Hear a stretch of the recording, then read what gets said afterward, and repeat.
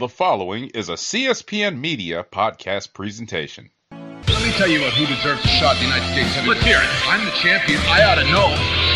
You know, I've been sizing up guys since I came to the WCW. And I think the one guy that stands out the most, the guy that I think has earned a title shot, El Dandy, I think you're a heck of a wrestler. You're a great technician in the ring, and you're a jam-up guy. I don't see any reason. Wait a minute. El Dandy has been wrestling in the cruiserweight division here. Please. He's a great wrestler. He's a great wrestler, but thank goodness sakes at 50 pounds. Who are you to doubt El Dandy? Because this guy's a serious professional. Well, let's talk about some serious How about hypnosis? Let's get thrown. Psychosis? Whatever. He's a great wrestler, you know. Hello, and welcome to episode 239 of the WrassleCast. I'm your host, Don Delarente, and I'm joined by my SmackDown Matters correspondent, Miss Didi Jonay. Hey. What's going on, friend? Oh, nothing much, friend. How are you? I'm doing very, very well. Thank you very much. And returning after being on the road to Baby Mania and having Baby Mania run wild is none other than the WrassleCast broadcast journalist himself, Mr. Magnum Prime. What's going on, G? To quote Jim Cornette, how can they miss you if you don't go away? Hey. It's nice to do that. That's what I be trying to tell you all. Well, thanks for joining us, G, and congratulations officially from us here at the WrassleCast on your new bundle of joy in addition to your family, healthy and lively, and may all the late nights and sleep be with you. Yeah, it's gonna be like hanging out with Ric Flair for a little bit. Lots of late nights. The WrassleCast can be found on the CSPN. You can find us on the web at cspn.us. You can also subscribe to the WrassleCast through iTunes, SoundCloud, Google Play, Stitcher Radio, Spotify, YouTube, all the usual places. Miss Didi Jonay, guess what? What? We got merch. Gasp. Yeah, I know. All your fans can finally go to teespring.com/stores/CSPN and purchase themselves a I'm a Didi Jonay guy shirt. I can't wait to see all the manly men's up in my t-shirt. Yes, it's going to be awesome. And more. Especially Sam. So yes, check out our merch over on teespring.com/stores/CSPN. So there was this little thing in Las Vegas over the weekend called Double or Nothing, the initial offering from that startup promotion, AEW, and they did not disappoint. They got the whole wrestling world talking with this show. So we'll start off with letting you know that Hangman Page, he won the Casino Battle Royal, and he earned a spot in the championship match for the AEW title. Sammy Guevara and Kip Sabian, they faced off, and Kip Sabian, he won the match when he hit Deathly Hollows on Sammy Guevara. This was a good cruiserweight match, small guys flying around. G, what was your impressions of the first match there with Sammy Guevara? Oh, actually, this was the pre-show, so you probably did not see that as well. Did you check that out on the pre-show, G? Well, I did miss that match. I just caught a couple of the highlights of Glacier in action. That's who I had my money on, by the way, of getting the title shot. But no, I did miss this matchup, unfortunately. Okay. So then we have, Kenny, Matt Jackson, and all these guys doing some little things on the pre-show before they make the big announcement and thank the crowd and introduce themselves. We get the national anthem, and then our first match, SCU versus Strong Hearts.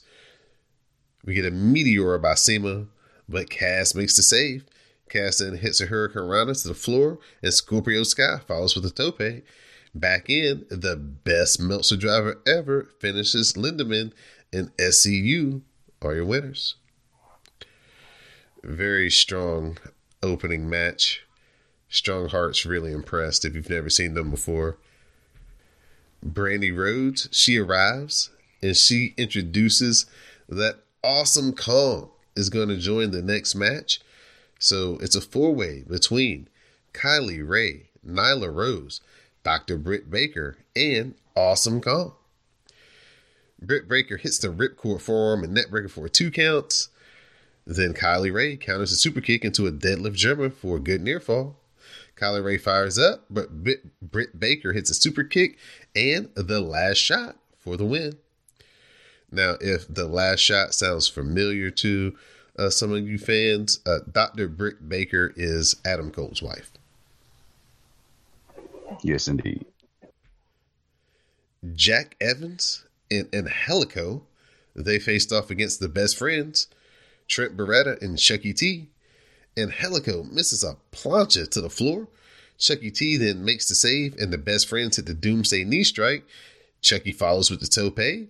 Strong Zero connects, and the best friends get the win. Jack Evans and Angelico did all the crazy stuff you thought they would do. Trent Beretta actually showed out in this match. It was good to see him wrestle. I hadn't seen him wrestle in like 6 months, so it's good to see him do his thing again. After the match, the lights go out, and the Super Smash Brothers arrive. They have minions attack the teams, and then they take out Evans and Angelico, and then they take out Trent with the backbreaker, and they stand tall. Now, unfortunately, I wasn't familiar with the Super Smash Brothers, and so I was like Jim Ross, like, who the hell are these guys?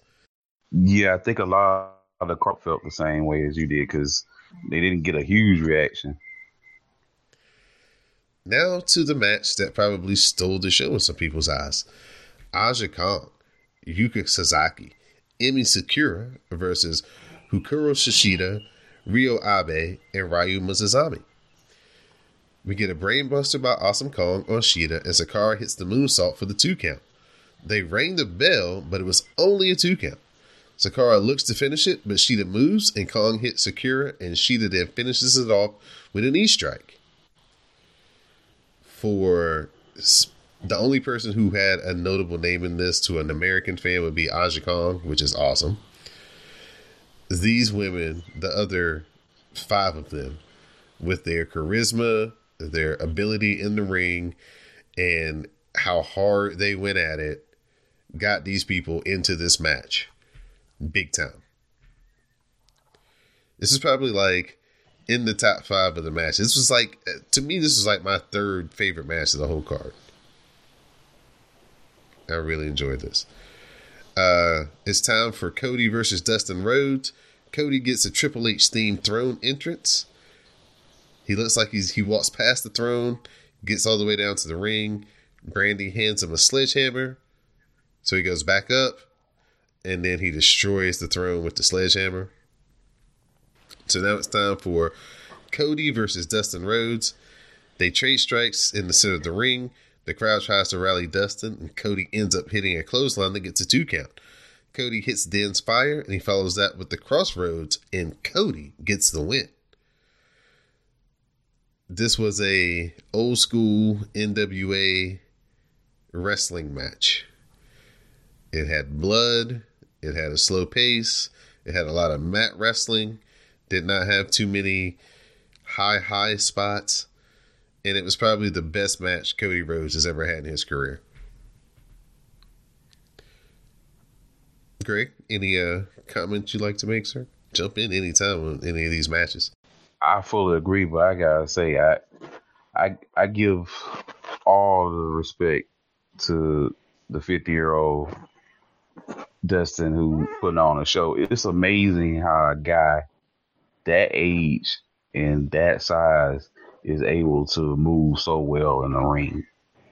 I mean, it shouldn't be a surprise because he's been that guy for his entire career, but at 50, he was just phenomenal out there. And I mean, they really told a great story. And as you mentioned, it is probably Cody's best match. And things happen for a reason. And it was truly meant to be that they had that match outside of WWE, because I don't think it would have been as good if it took place under Vince's rules. So it worked out very well for everyone. Let's give major props to Dustin Rhodes. I don't know how much blood he lost, but boy, it was a lot. He had to have taken the entire bottle of Tylenol. You know what I think happened? I think he did it, and you know how sometimes you expect it to happen and it doesn't happen right away, and then I think he might have went for it again, and then when it came, it really came. Maybe it did, but there had to have been some sort of blood thinner involved, though. It was pretty bad. He had to take some Tylenol or something. It like he was painting. He had so much blood everywhere. Yeah, they definitely had to change the canvas and everything before the next matches took place. But after the match, Cody tells Dustin he can't retire here, and he says that next month at Fight for the Fallen, he has an open contract, and he'd like for his big brother to team up to face the Young Bucks. So, of course, they embrace. Crowd goes crazy, and it is official.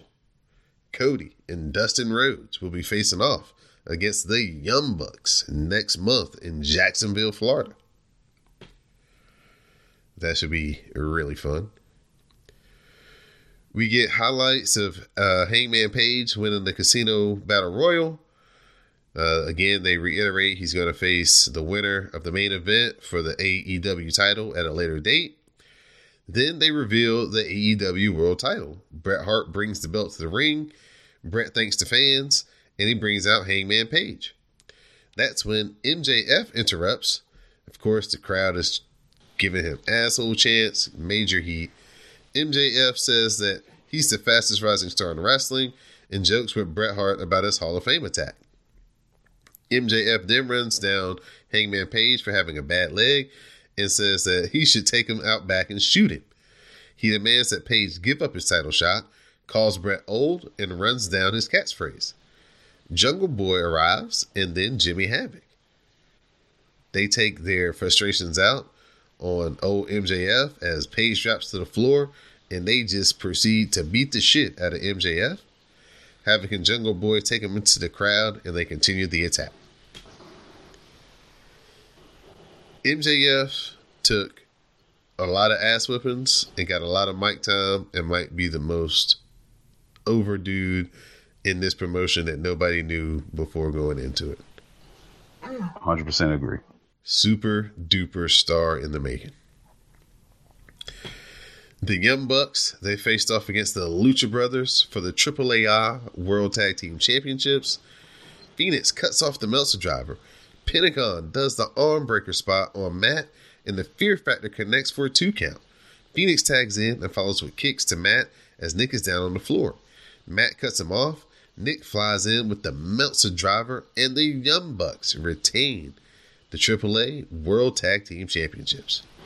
Great high spots, great lucha spots. The Young Bucks keeping up with the Lucha Brothers as far as during a lot of the lucha moves was really good showcase. This was a really, really, really, really good tag team match. If you like tag team wrestling, you definitely want to check this out. Main event time. Chris Jericho versus Kenny Omega. The winner will get a title shot against Hangman Page for the AEW Championship. Jericho gets Omega into the hot angle lion tamer. Omega escapes and hits a V-trigger. Jericho fights back with the DDT and covers for a 2 count. The enziguri follows, and then Jericho lays in knee strikes. Omega cuts off a lion salt, but Jericho counters the one-winged angel with the DDT. The codebreaker from Jericho follows, and the Judas effect, the back elbow from Chris Jericho connects, and Chris Jericho gets the win. It's been a minute since I've seen Kenny Omega wrestle. It's been a minute since Jericho wrestled. They seem to be a step off from each other compared to the match that they had last year, earlier this year, the Tokyo Dome. So it'll be interesting to see with more time, what both of these guys look like. It wasn't quite to the level of the New Japan match, but it was entertaining. Only blood spilled.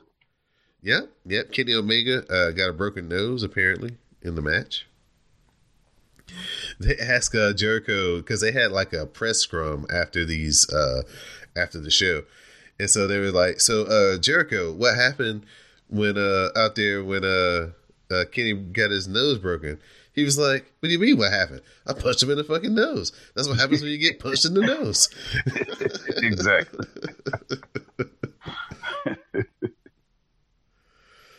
So after the match, Jericho mocks the marks, say that 5 times fast, in the crowd and says that he is AEW. He says that this company is the company for him to prove his value. He says that he got a company, he got him a TV deal, he sold out the building, and everything has been due to him. He demands a thank you. That's when Jon Moxley arrives through the crowd and he lays out Jericho with the dirty deeds. Then he lays out the ref. Kenny Omega tries to fight.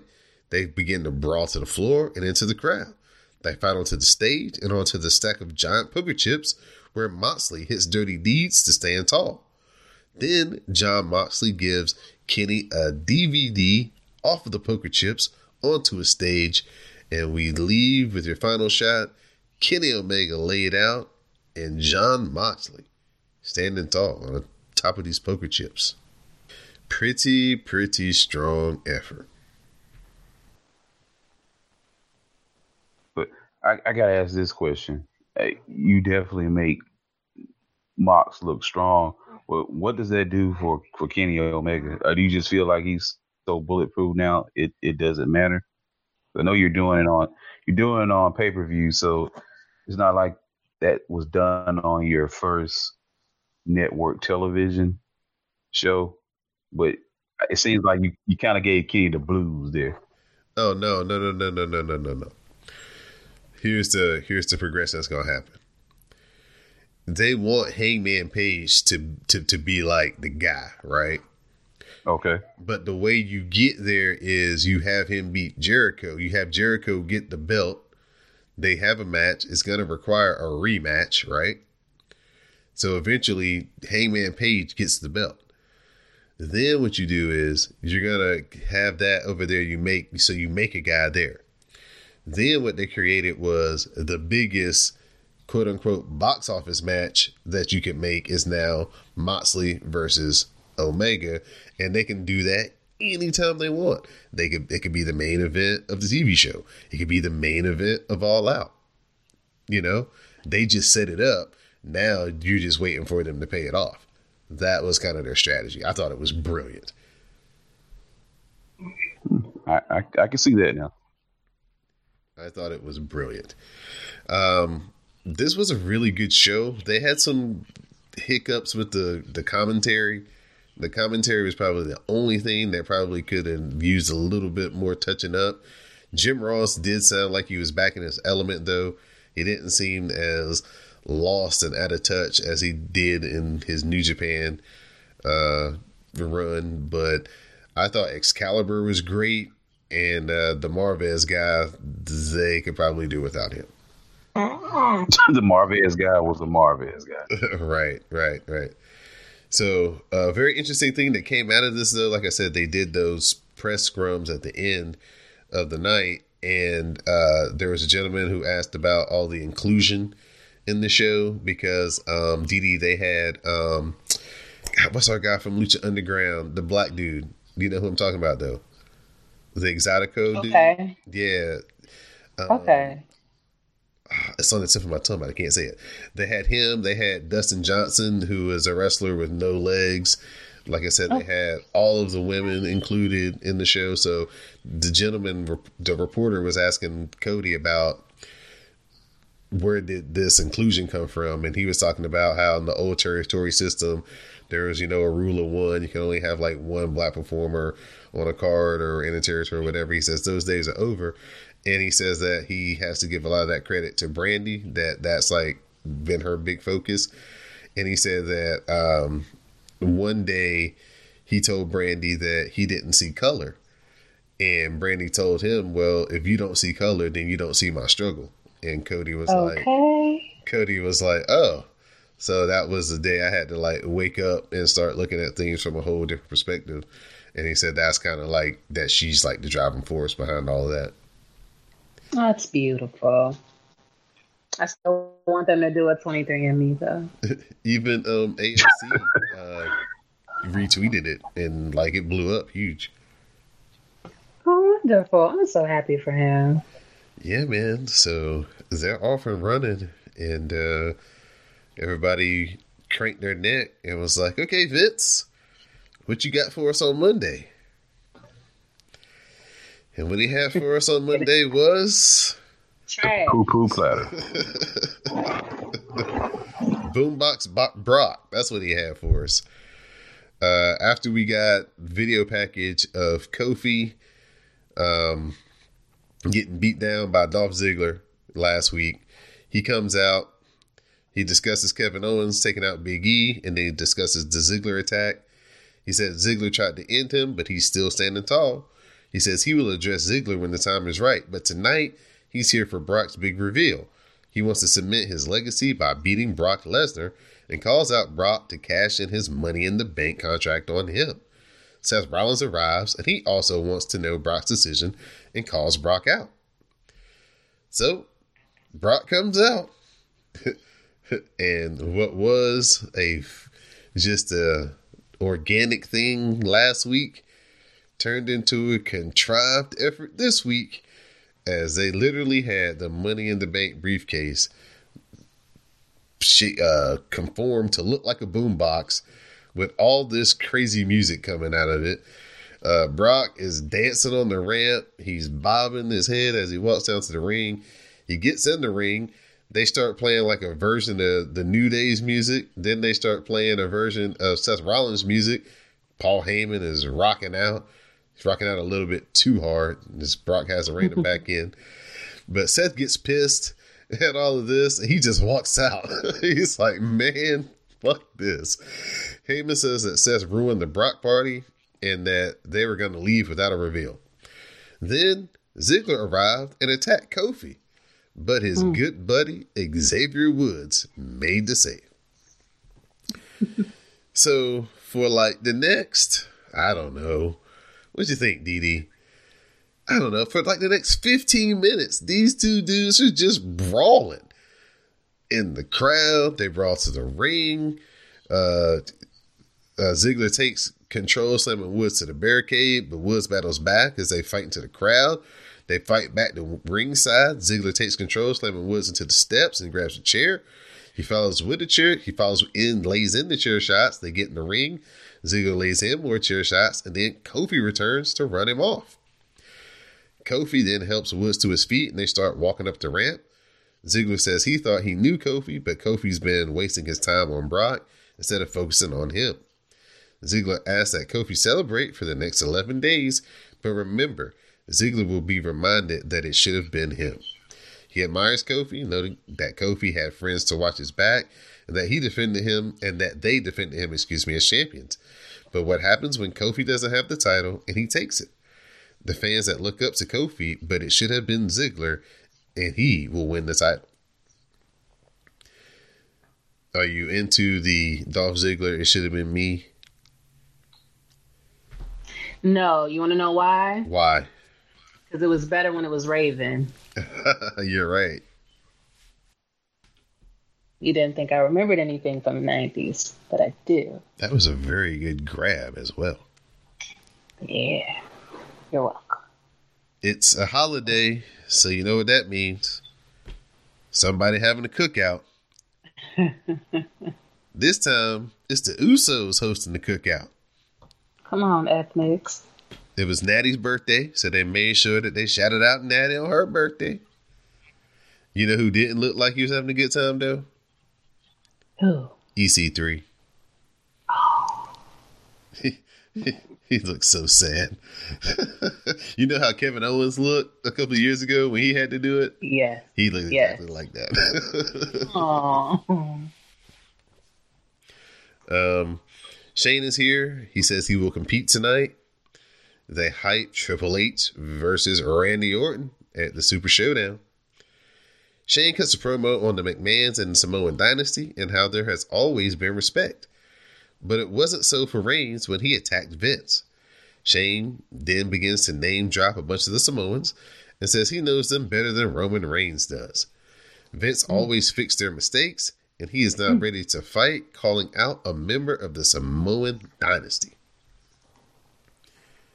I actually do like that they went to the real nitty gritty of the relationship between the McMahons and the Samoans, because Roman's dad trains wrestlers and trained a lot of high level people who've made it into WWE, and they've always been they were big stars in the old WWF. So yeah, they got history for real. So I'm glad that they're trying to lean on that a little bit.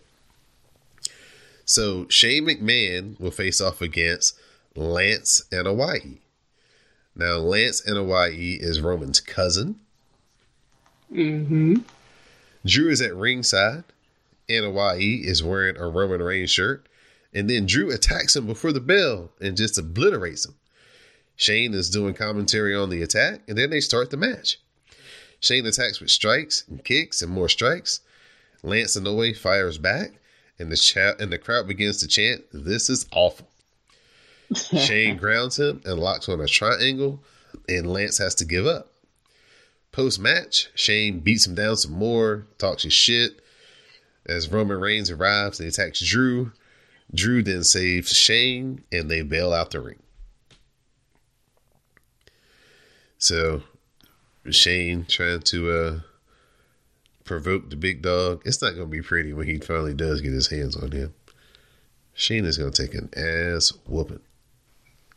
Good. It's what he deserves. He better have some shenanigans up his sleeve, though. Who, Shane? Yes.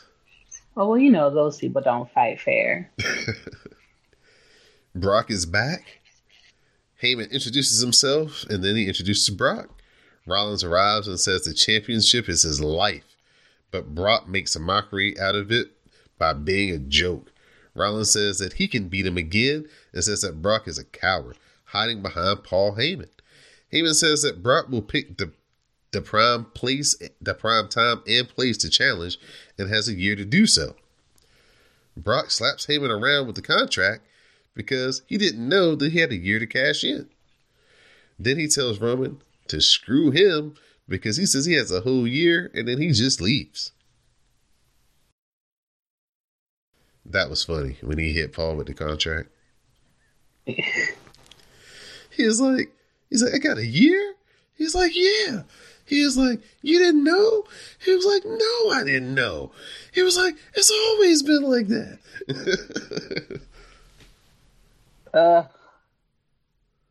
Because all in my head, and I guess that's what they wrote it for. They wrote it for the people who are tired of him, just to reinforce that, see, he doesn't even know basic shit. Everybody knows. Right. Some dumbass don't know. Right.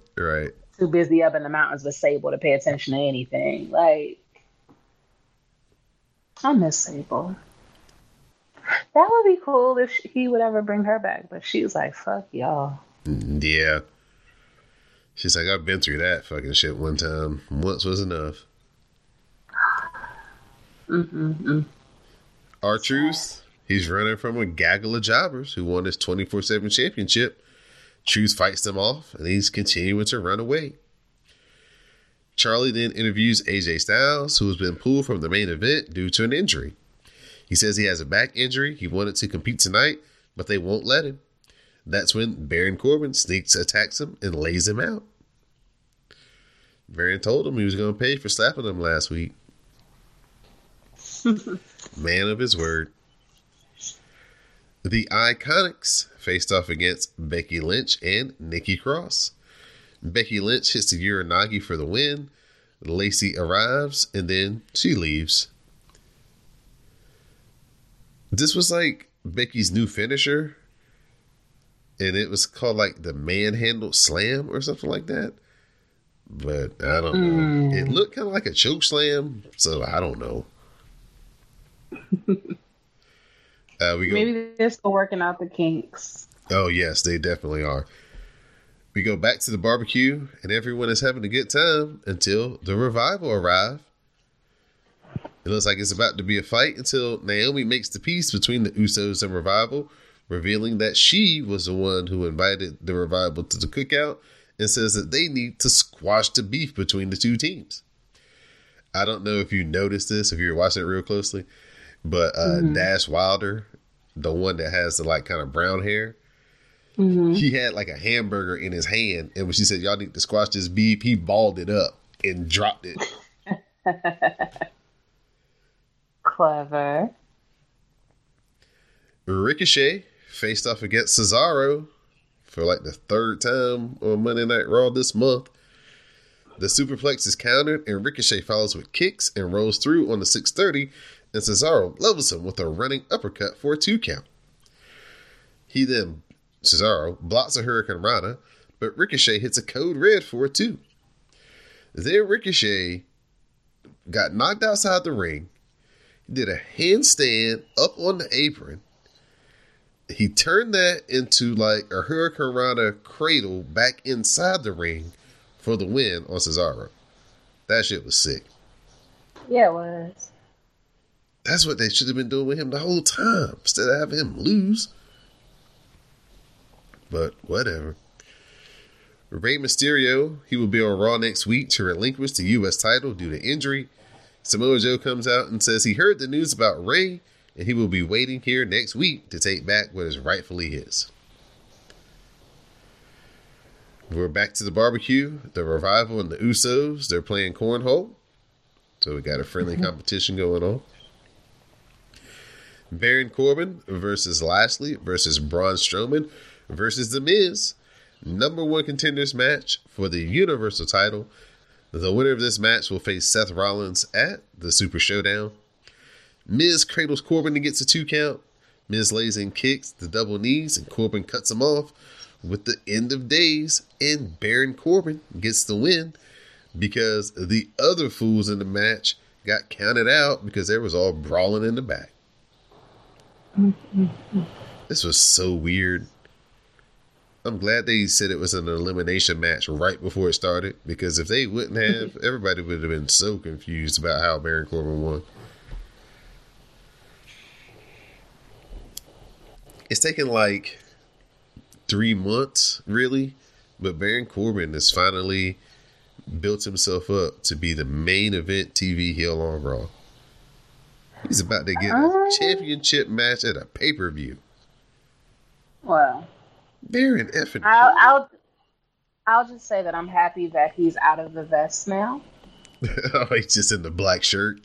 Just in a button down. It's baby steps, but we're getting there. Well, you know, he's got that weird belly, so that belly button. So I don't know if you're going to get the shirt completely back off again. No, I don't need him shirtless. I just want him in a different shirt.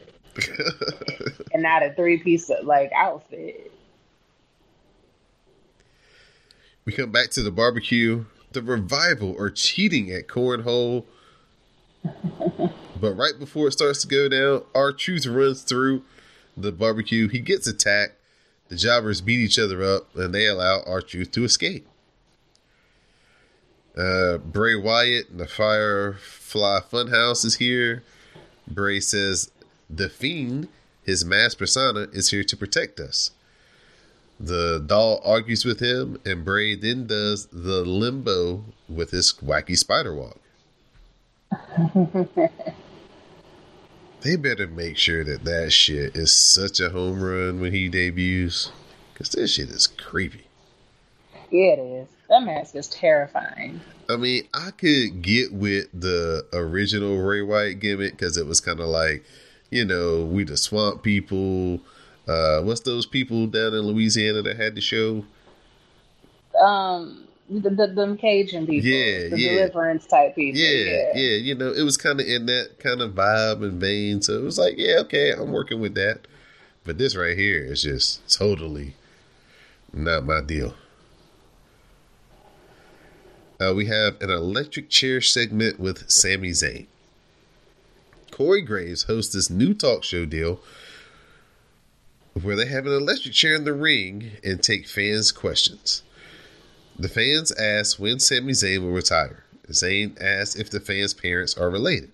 A young fan asks if Zayn misses teaming with Becky on the Mixed Match Challenge. Zayn makes fun of her parents. Another fan asks about Braun destroying him. Zayn threatens to come and punch him in the face. The next question is about why Zayn hasn't won the Universal title. Zayn makes fun of the question and says that he could win it anytime he wants, and says, "This is what you do with your time and your questions. You could have asked him about anything. You could have asked him about AEW." Seth Rollins comes down to the ring. He runs Sami to the outside, and then he ends up taking the electric chair and tossing it outside of the ring. So that leads us to our main event, Seth Rollins versus Sami Zayn. Rollins counters the Blue Thunder Bomb, but Sami gets it for the second time for a 2 count. They work up top, and Rollins shoves Sami off, and the high fly flow eats the knees, and Sami covers for a 2 count. They trade strikes, lighting each other up, and Rollins counters the figure 4 and hits the stomp. He can't cover, but he fires up, and he hits the stomp again, and Seth Rollins gets the win. There is no doubt in my mind that right now Brock Lesnar is in Seth Rollins' head in a massive way. This is not the same Seth Rollins we have seen for the past several weeks. Of course he is. I mean, you see Brock Lesnar just marching his way down to the ring with his Brock Lesnar boombox, playing everybody's entrance music. Listen, you know as well as I do. Making these threats. Sure, Seth Rollins slayed the beast, so to speak, at WrestleMania.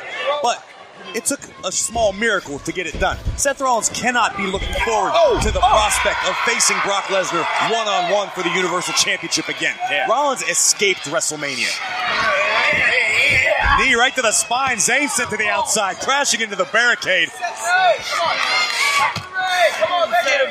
Sami in trouble as Seth Rollins goes outside the ring after him. And now off the post, Sami Zayn turns it around. Zayn has the champion in trouble.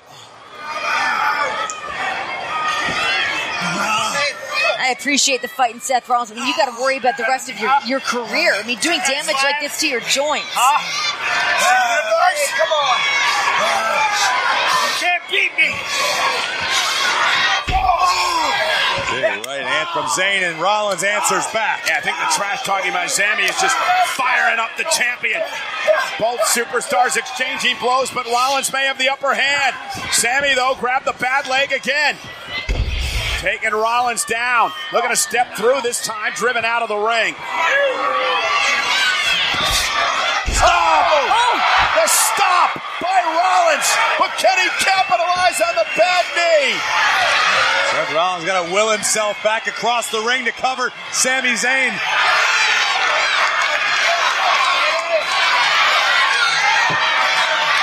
Sami suffering the effects of the stomp. This is my life! Rollins screaming, "This is my life." The Universal Champion. Brock Lesnar is on Rollins' mind. Rollins, another stop to Sami Zayn. Seth Rollins into the cover. Hook of the leg on Zayn. What a gutsy win by Rollins tonight. Here is your winner, the Universal Champion, Seth Rollins! A gutsy win, yes, but at what cost? Right now, Seth Rollins is the wounded Universal Champion. Yay. And that is how your Monday Night Raw ended. My review was much more exciting than this episode. Brock, again, was the highlight because the dancing was like, what in the hell has gotten into this dude? The Ricochet Cesaro match, fantastic. And then everything else was just filler.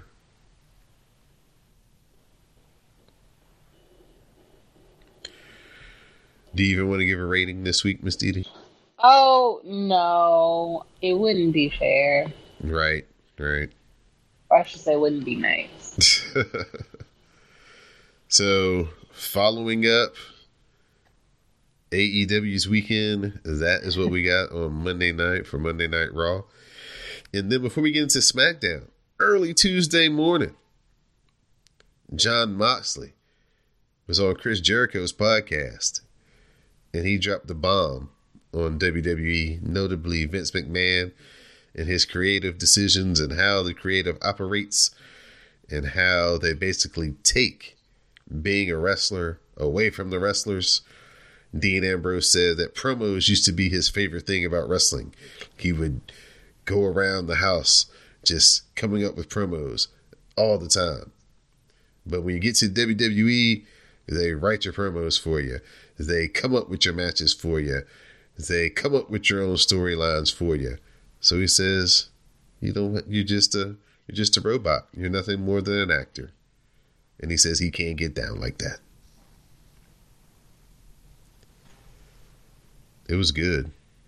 It was real good. I can't wait to listen to it. Yeah, he tells two stories. He tells a story about when he started looking to find out how many days he had left on his contract. When he started counting the days left on his contract. And then he talks about the day where he knew he wasn't coming back. So check it out. Talk is Jericho. It's titled The Emancipation of Jon Moxley. It's damn good. Not emancipation. Oh yeah. Cause he's free. I tell you. We'll turn it over to Miss Dee Jonay because it's time to find out what happened on this week's SmackDown. Yeah, SmackDown matters, hashtag. It also helps that SmackDown is the show that Vince doesn't care about. So when things are a little bit better there, you know why. It starts with highlights of Ziggler's return last week and then more highlights of Kevin Owens infiltrating the New Day only to turn on the New Day. Owens says he was going to kick off the show with the Kevin Owens show, but the fans don't deserve it. They aren't worthy. He says he can't wait to beat the hell out of Kofi, and he loves beating down the New Day, but didn't attack Big E last week. He said they can blame him for the pain Woods has been in for a few weeks and for helping to end Kofi's fairy tale run. And once Ziggles wins, all he wants is a title match. Kofi says Owens is lying and knows he attacked Big E and that Owens isn't a good person. Kofi says he will make Owens pay tonight for re-injuring Big E and hurting Xavier. Owens will leave knowing why Kofi is the WWE champion. So guess when they have their match? Right now. No way. Yes way. So they trade strikes and Kofi looks for a superplex, but Owens knocks him to the mat and hits the swanton for a 2 count. Kofi counters the pop-up powerbomb into a Trouble in Paradise and finishes the match. Yay. R-Truth is still running for his life. Drake Maverick is following. So that's fun. Daniel Bryan, Rowan. Why did they shorten everybody's name? Eric, Rowan, or Rowan? Anyway. Daniel calls the tag division a bad joke. Well, facts. That makes you cringe. Rowan tells a knock-knock joke mocking the division. They aren't jokes. They have a mission and a purpose. Like Captain Planet. They will be the greatest tag team of all time and mock the people for eating animals on Memorial Day. First of all, I had 2 hot dogs and 4 chicken wings, and they were delicious. Just saying. These were intelligent and beautiful creatures. I'm sure they were. And the Oklahoma fans are worse than anyone. Not Oklahoma. He claims they aren't eco-friendly, probably true, and says they will save the planet and tag division. Kayla's there, and she says there are teams that want to challenge them as heavy machinery arrives. Otis dances as Tucker says Bryan and Rowan are great, but they want to get down to business, which is the tag team titles. Daniel Bryan accepts the challenge, but not here. And then the champions leave. Are you excited about the opportunities? Yeah, it's a new spot for heavy machinery. Step up. Daniel Bryan will take good care of them. They'll have some good promos and some good stuff to work with. Yeah, something to do. Bailey prepares backstage. Mandy and Sonya have Muscle and Fitness Hers magazines because Mandy is on the cover of them. And they hand out copies backstage. They run into Ember Moon, who's minding her black-ass business, reading some kind of novel, and give her one magazine, two magazines, and then eventually Sonya's like, here, take them all. And then, as you do when somebody gives you shit you don't want, but throws that shit to the side, which is the correct thing to say.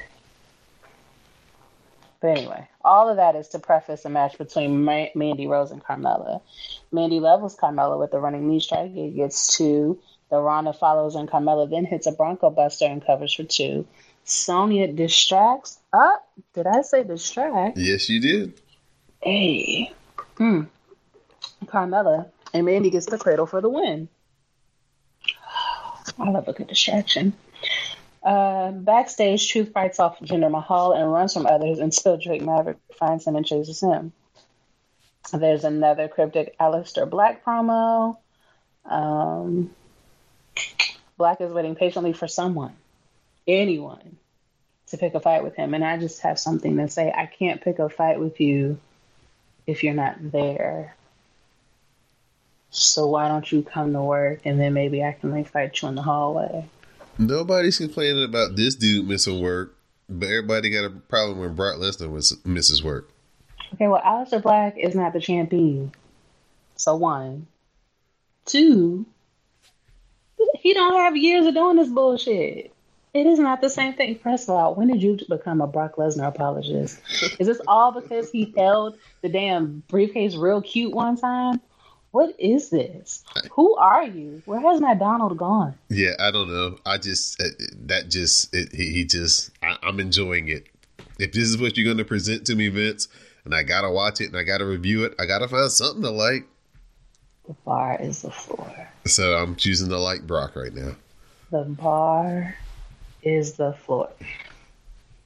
But as long as it makes you happy and it gives you 1 star additional enjoyment from this terrible, terrible product, I guess that's fine. For whatever reason, we're having Shane McMahon Appreciation Night. Shane, Drew, and Elias are out. Ooh, Elias. Shane gets his special introduction, and the announcers, it draws out. I feel like he took a real good breath before he did it, because it lasted for a good 10 seconds. And he says he was hesitant to do this, but Drew insisted. He does what he does because he enjoys life. He's a humble man. That's what all the humble people say. Here to help run a family business. He's here to put smiles on faces, and airs a best of himself video. Shane then says that the video was spectacular because, humble, and name drops Kevin Dunn. It was also an educational video, one designed for Roman Reigns. Reigns can't walk around breaking all the rules, and when Reigns attacked Vince, he bit the hand that fed his family. Shane will beat respect into him as Sweet Saudi Money 3. I like that name.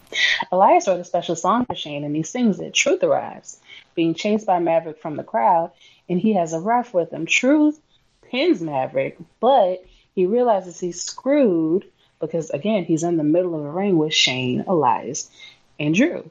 Shane attacks, and Drew and Elias join in. Elias is the drifter away, and Drew follows with a claymore. Elias then pins R-Truth to win the 24/7 championship. Shane then announces an Elias and Drew versus Roman and R-Truth match.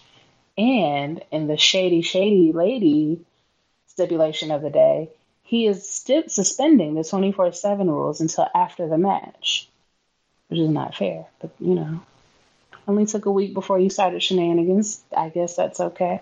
Lacey Evans is interviewed. She's having a tea party with her twin sister. They run down Becky and Bayley, and the new plan is to take out Bayley. Lars Sullivan versus the Ethnics from across the border has been added to Sweet Saudi Money 3. So, yay, racism. It's great. You think the Saudis will want the racists to lose in Saudi Arabia? Or you think they don't care? I don't think Vince wants the racists to lose in Saudi Arabia.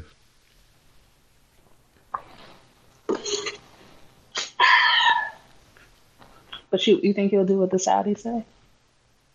Yeah, if the Saudis are let the Mexican win, then they'll win. I don't think they care though. They might not either. I don't think that That's not the match he really cares about. He cares about Goldberg and Undertaker. I can't imagine anybody was like, you know who I want on my pay-per-view that I paid you millions of dollars for? Lars Sullivan. Like, I just don't see it. I could be wrong. He's just kind of in tow with the company, I guess. Yeah, I guess he's like, he's a man. He can go. Get them freaking flyer miles. But anyway, Bayley versus Lacey. Bayley hits a running crossbody and covers for 2. Lacey slams her into the buckles and covers for another near fall. Bayley cuts her off, hits the stunner in the ropes, and then follows her out and hits a drop kick. Charlotte distracts Bayley. Bayley attacks and Evans rolls up Bayley, but Bayley counters and pins her. Post-match, Lacey attacked her twin sister, but Charlotte, being the one that's older by a few minutes, whooped that ass. They really blew this up quick as shit. I thought they was going to make these two the tag team champions. I mean, easily could have had, a Shawn Michaels, Marty Jannetty moment. Like, you could have waited a few weeks. You could have waited a few months. You could have really done something. Like, that's so odd that you would just ruin that. Right. They don't know what they're doing. And it's like, it's weird because, of course, you do, but it's like, are you only storylining for like the next week, or are you storylining for the next 3-4 months? Like, what are you doing? They're storylining hour to hour, ma'am. The process even that seems like the process is supposed to work like this. So right now on Thursday, they start writing Raw. So they write Raw Thursday, Friday, Saturday. They submit it to Vince on Sunday. Then they get to TV and they go back over it again. And if he, over the 24 hours where he sees it on Sunday and they do the production meeting on Monday, he may keep everything the same. He may take out half of it. He may do 3/4 of it. Just depends on how he's feeling that day. That's crazy. No wonder nothing makes sense. Because even if, like, okay, I don't know much about a lot, but I know a little bit about a little bit. And you have to have your tempos of what your end goal is. If your end goal is Kofi's going to be champion for the next 3 months, you have to write around that. If your goal is, I want Charlotte to be a champ, you have to write that. Like, how do you write Charlotte and Lacey are the best of friends, damn near twins, everybody sees the connection, and then they turn on each other like 1 week later? You've gone nowhere with this. Like, you didn't even have a chance to really get invested in it. Like, it's the dumbest thing. And is it because you can't think of anything else to do with women that you're just like, oh, they'll fight? It's fine. So then in 3 weeks, they're going to not fight again, and we're going to act like they never beat each other up. I bet we will. But anyway, too much time. I don't actually care. The Undertaker will be on Raw. So that's how you know it's going to be like a short runway that week. There's more Orton versus Triple H hype for Sweet Saudi Money 3. Andrade is asked about his upcoming match with the Demon, not Finn, but the Demon, in Saudi Arabia. Following comments from Finn, Andrade takes responsibility for hurting Finn at Money in the Bank, because if you remember, he's the one who powerbombed him directly onto the ladder. Yeah. And he says he will face his inner demon when they face in Saudi Arabia. Roman Reigns comes to the ring, but in the meantime, we see some more Firefly Funhouse. Shit's scary. I don't like it. Your main event, R-Truth and Roman versus Elias and Drew.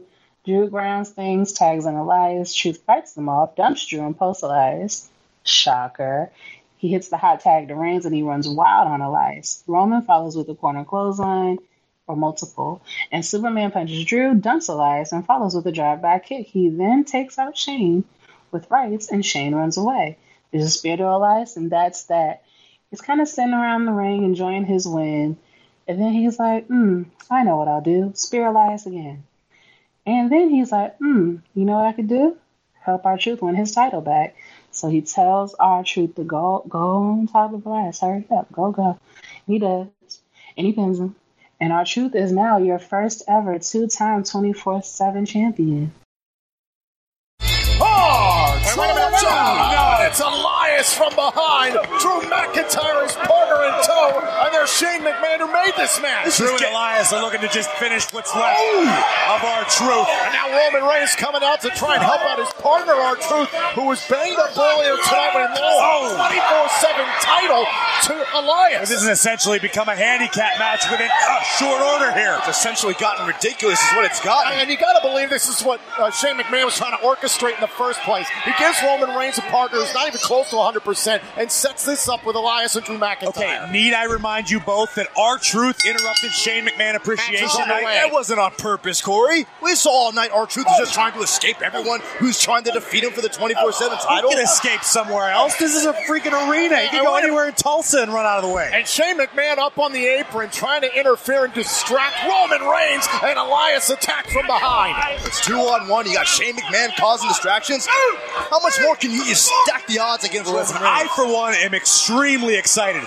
about the match at Super Showdown. Roman Reigns, the big dog, versus the best in the world, Shane McMahon. I personally believe Shane's going to teach Roman the lesson. You don't put your hands on another man's father. Shane spent weeks teaching Roman Reigns a lesson thanks to his new friends like Drew McIntyre and Elias. I can't believe, Graves, you find the hypocrisy of Shane McMahon. Everything he said about putting your hands on other people's fathers, what he did to The Miz. I'm not a hero. I'm a humble man. And he played this entire video about how he's done so many amazing things over the years. Here's a cover. Drew McIntyre kick out Reigns. Well, perhaps your eyes are deceiving you, but I watched the very same video and I was inspired. I was proud to work for the McMahon family. I was so excited to be this close to Shane McMahon Appreciation Night, and then R-Truth screwed the whole thing up.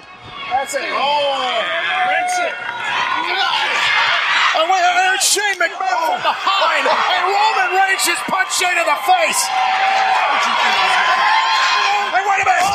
McIntyre went for the Claymore and missed. Shane McMahon retreating from a fight with Roman Reigns. Shane wants no part of Reigns. Back inside the ring, it's Elias. Heads up, spear. Cover. Reigns and Truth win. Here are your winners, R-Truth and Roman Reigns. Not exactly what Shane McMahon was expecting here tonight, huh? Shane McMahon Appreciation Night was absolutely ruined. Wait a minute, guys. Wait a minute. The match is over. The 24/7 championship. Truth, cover him, Truth. Truth is taking a hell of a beating here tonight, but Roman's saying, cover him, Truth. Truth has won the title back. He did it again. Yay! Black man prospering. Won't he do it? Won't he will? Yes. Good for my man R-Truth. I mean, out of all the people who I thought would be a two-time champion, he was never in my top 5. But I enjoyed it.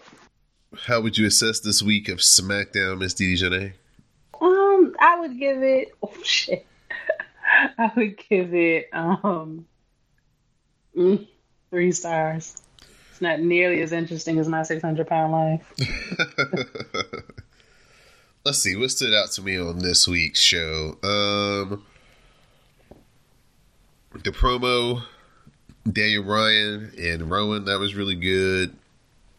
Kofi and Kevin, that was really good. And the R-Truth stuff was funny. It was a good. They need some Benny Hill music though, for when they're running around and chasing him. Yeah. All right, we're gonna move on to NXT. It's a big week for NXT. They have their takeover coming up on Saturday night. Join us 7:00. Hashtag NXT. For the NXT live tweet, the hashtag will be Cast Takeover. So please join us and share your commentary with color. We get our rematch between Mia Yim and Bianca Belair. Mia Yim counters the alley-oop and hits Protect Your Neck and uses Bianca's hair to cradle her for the win. Shenanigans. This was a hard-hitting match. Did you watch it? Did you see Nope. this? Oh, No, yeah. I didn't see it. Yeah, they was talking trash to each other. Man, Bianca hit her with a forearm, though. Whew. It's like, she lifts her off her feet. Like, wow. And by the way, Bianca is the 3-time NXT Combine Champion. What an icon. Yeah, she is the beast. They hype Saturday's TakeOver event, starting with a Dream versus Tyler Breeze video. My man, the Velveteen Dream, he's the best. He has a selfie stick, and then he's running down Tyler, talking about, "Hey, Tyler Breeze, I remember you." He's like, "The last time and only time you ever got a standing ovation is when you got drafted to the main roster." And then it was like, and then you got there and couldn't cut it. And then they start showing all of like Tyler Breeze's failures and shit. Aww. And then Dream is like, "Well, while you were gone, NXT upgraded." He was like, "We started selling out arenas. We started doing this. We started doing that. And it's all because of me."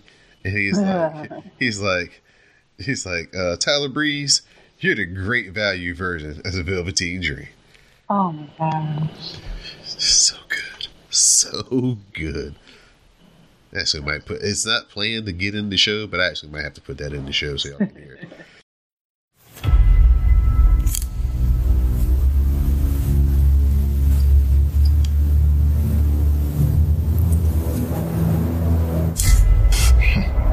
Tyler Breeze, I remember you. Look, everyone! It's Tyler! Here comes the magic. God. 3, 2, 1.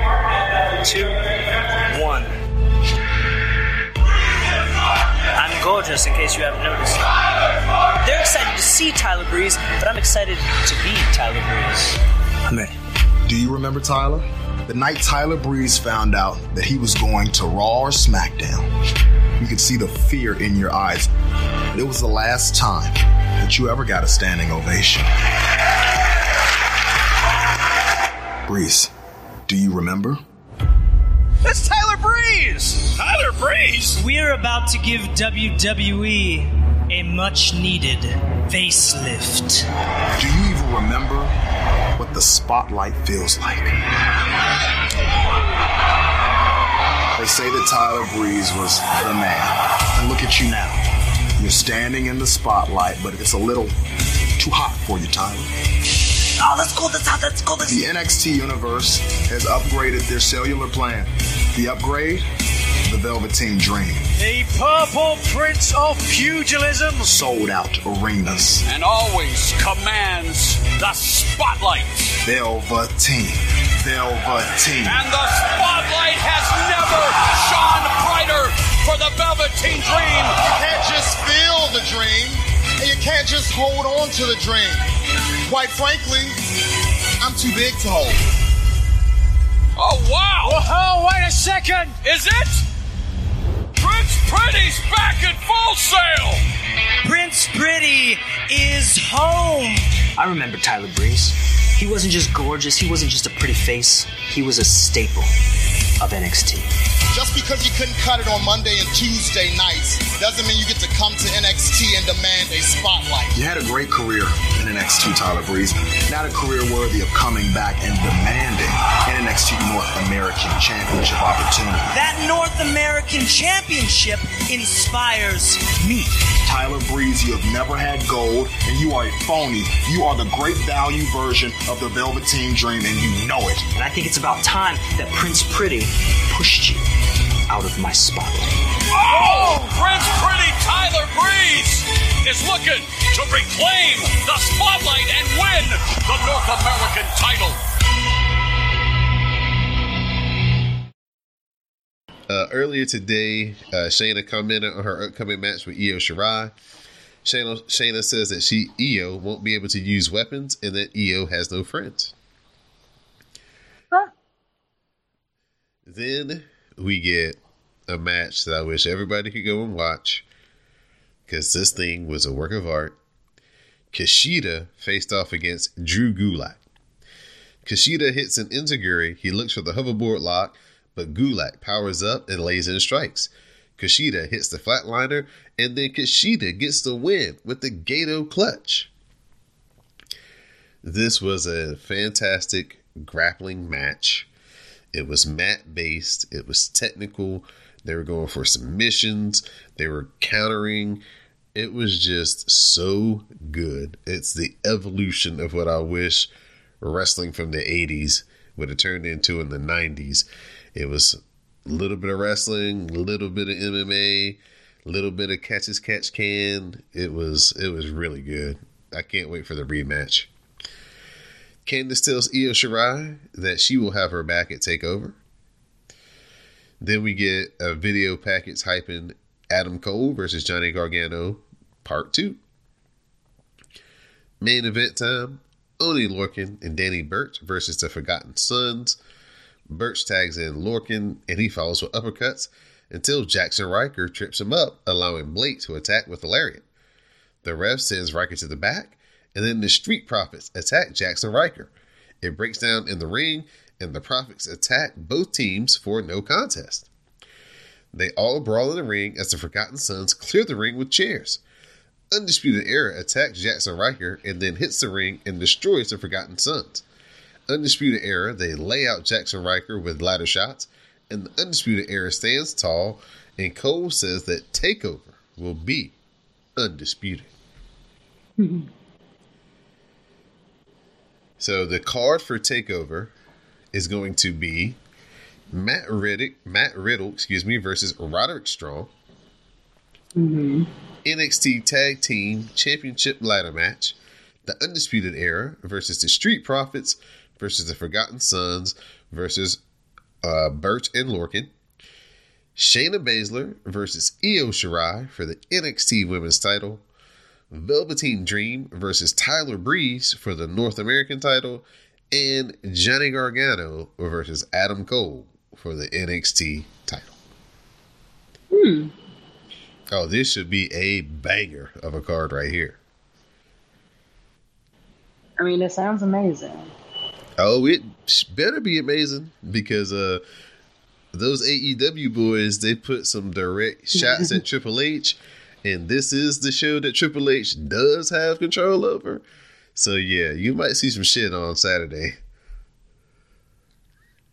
For sure. I'm excited. Velveteen Dream versus Tyler Breeze has a chance to be really, really good. Yeah. Yeah. And I think that this might be the end of the line for your girl. Oh. MMA chick. Yeah. You think she's going up? Yep, I think so. I mean, if she loses, I mean, if she who's she gonna lose to? I guess they could play it out where she loses to Candice. That's what you told me. Yeah, you originally told me you thought that was the plan. Yeah, but I didn't think that Io was gonna slip in here and get this match again. So I'm really thinking they're gonna give it to Io right now. And you think if they give it to Io, then she gonna leave? Yeah. Because there's nothing else for her to do. She can't work her way back? To be it, nobody's... I don't think your goal is to be a 3-time champion at NXT. 2 is enough. Well, listen, if nobody's trying to do 3 and multiple, then NXT is always going to be just a little junior show. Well, it's that's the thing about it. It was always meant to be the junior show, but somehow, because Triple H is in charge of it, it became actually like the better show, the best show. So because the booking is good, because the storylines aren't figured out once every other 5 days. Right. But, you know, who am I? I'm just a girl on a podcast. What do I know? But for sure, check out the Kushida versus Drew Gulak match. Okay. Very, very, very good. A lot really didn't happen in this episode. There's a lot of video packages, and they had 2 matches, and then 1 match got thrown out. So, you know, they didn't really do their best job. They've done better jobs at leading into a takeover, but you know, it was fair. It was fair. Okay. All right, Miss Didi Jonay, that's all I got. Besides, if you got anything odd history or anything like that up your sleeve. No, I didn't look at any of that. All I know is that on the Twitter, there's a video going around of a promo from Randy Savage and the Ultimate Warrior. And I really like looking at Elias's dad. It's amazing. I don't know if you all have noticed, but I have this theory that like everybody who's a wrestler now is the unclaimed son of somebody else. Like, you're not going to tell me Adam Cole's not related to Shawn Michaels. Like, I don't care what you say. You're wrong. It's right there. I see it. And Elias looks like Randy Savage to me. So that's my other new working theory. Yeah, you should go back and watch some Randy Savage from like the 70s or very early 80s when he was like fit and trimmer. Yeah, he definitely looks like Elias. See? I ain't saying, but I'm kind of saying. So, unless you have anything else to add this week, Miss Didi Jonay, you can give us your shout-outs and thank you. Oh, shout out to Mel, because Mel always gets shout out. Shout out to Jade, because, she got purple in her hair now, so she's, giving fashions. Shout out to Young Littlefoot. I don't really know the story, but I seen some things on the Instagram, and it looked like there was a tornado or some kind of wind damage, and I don't know, but I hope you're okay, girl. And shout out to Greg, and shout out to Sam, and more importantly than anybody else, shout out to Greg's new baby, because that is a cute little baby. Yes, shout out to that baby. And shout out to you, Don. Thank you. Mm-hmm. I'd like to give a shout out to my SmackDown Matters correspondent, Miss Didi Jonay. I'd like to give a shout out to Magnum Prime for joining us with his new crazy schedule. Glad that he could carve out some time for us. Give a big shout out to Sam. Give a big shout out to everybody who listens to the WrassleCast. Everybody who listens to Cast a Strong Style. Thank you. Continue to use the hashtag Cast a Strong Style. I'm up early every morning watching Best of the Super Juniors, live tweeting. So check me out. We're coming down to the finals. The B block final. The A block final is tomorrow. The B block final is Saturday. And the overall final is going to be on Wednesday. So that's going to be a lot of fun coming up. Again, check out the merch over at teespring.com/stores/CSPN. Also, check out the Patreon page, patreon.com/CSPN Media. And also, buy your dad something for Father's Day through Amazon.com. But go to CSPN.us first. Help the podcast out. Some of your purchase will come back to help keep the network running and keep the podcast free each and every week. Of course, we could not do this without y'all. Join us this Saturday, hashtag Cast Takeover, to share your commentary with color on NXT TakeOver number 25. It's going to be really, really good. Listen to that Chris Jericho podcast with Dean Ambrose. And if you're an old school wrestling fan and you want to hear what Jim Cornette thought about Double or Nothing, he reviews it on his latest podcast. It's about 50-50. He shits on about half of it. He praises the other half of it. So it's a pretty even-handed take from Jim Cornette. The best it could have been, really, from him. So that's a really good listen. And on that note, for my SmackDown Matters correspondent, Miss Didi Jonay, for the WrassleCast broadcast journalist, Magnum Prime, I'm your host, Don Delarente. Please stay tuned for the parting promo. At my client's request, I have had a referee come out to the ring because the time has come for my client, Brock Lesnar, to inform one champion which champion Brock Lesnar will be cashing in the Money in the Bank contract. This is my life, Lesnar. Yeah, I see that. Shut your mouth. This is my life. This is what I work for every single day, what I sacrifice for every single day. And you come out here and you make a mockery out of it. And not because you walk out here with your stupid little beatbox. No. You make a mockery out of it as you are a joke.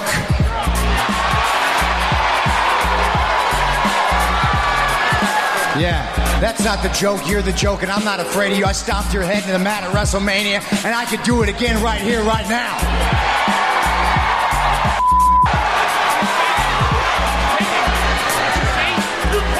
Yeah. You used to be the most feared man in combat sports history, and look at you. You're a coward, hiding behind Paul Heyman. You want a chance to prove me wrong, Lesnar? There's your chance. There's your chance, Lesnar. Cash it in. Cash it in. Cash it in. Cash it in. Mr. Cone, page 8, paragraph 27, section B.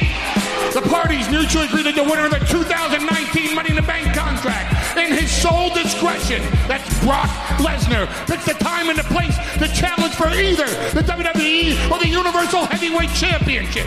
The aforementioned challenge shall take place at any time with no notice to either champion on or by the expiration of this agreement 1 year after 2019 Money in the Bank pay-per-view event. Therefore, before May 19, 2020, said challenger, Brock Lesnar. I got a year? Yeah! The cash in. A year!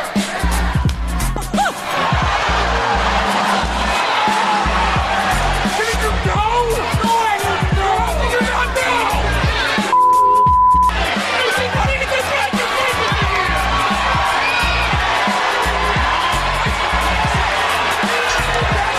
We have to make a decision here! We have to make a decision! We have to make a decision! I got a whole year. And I got to make a decision now?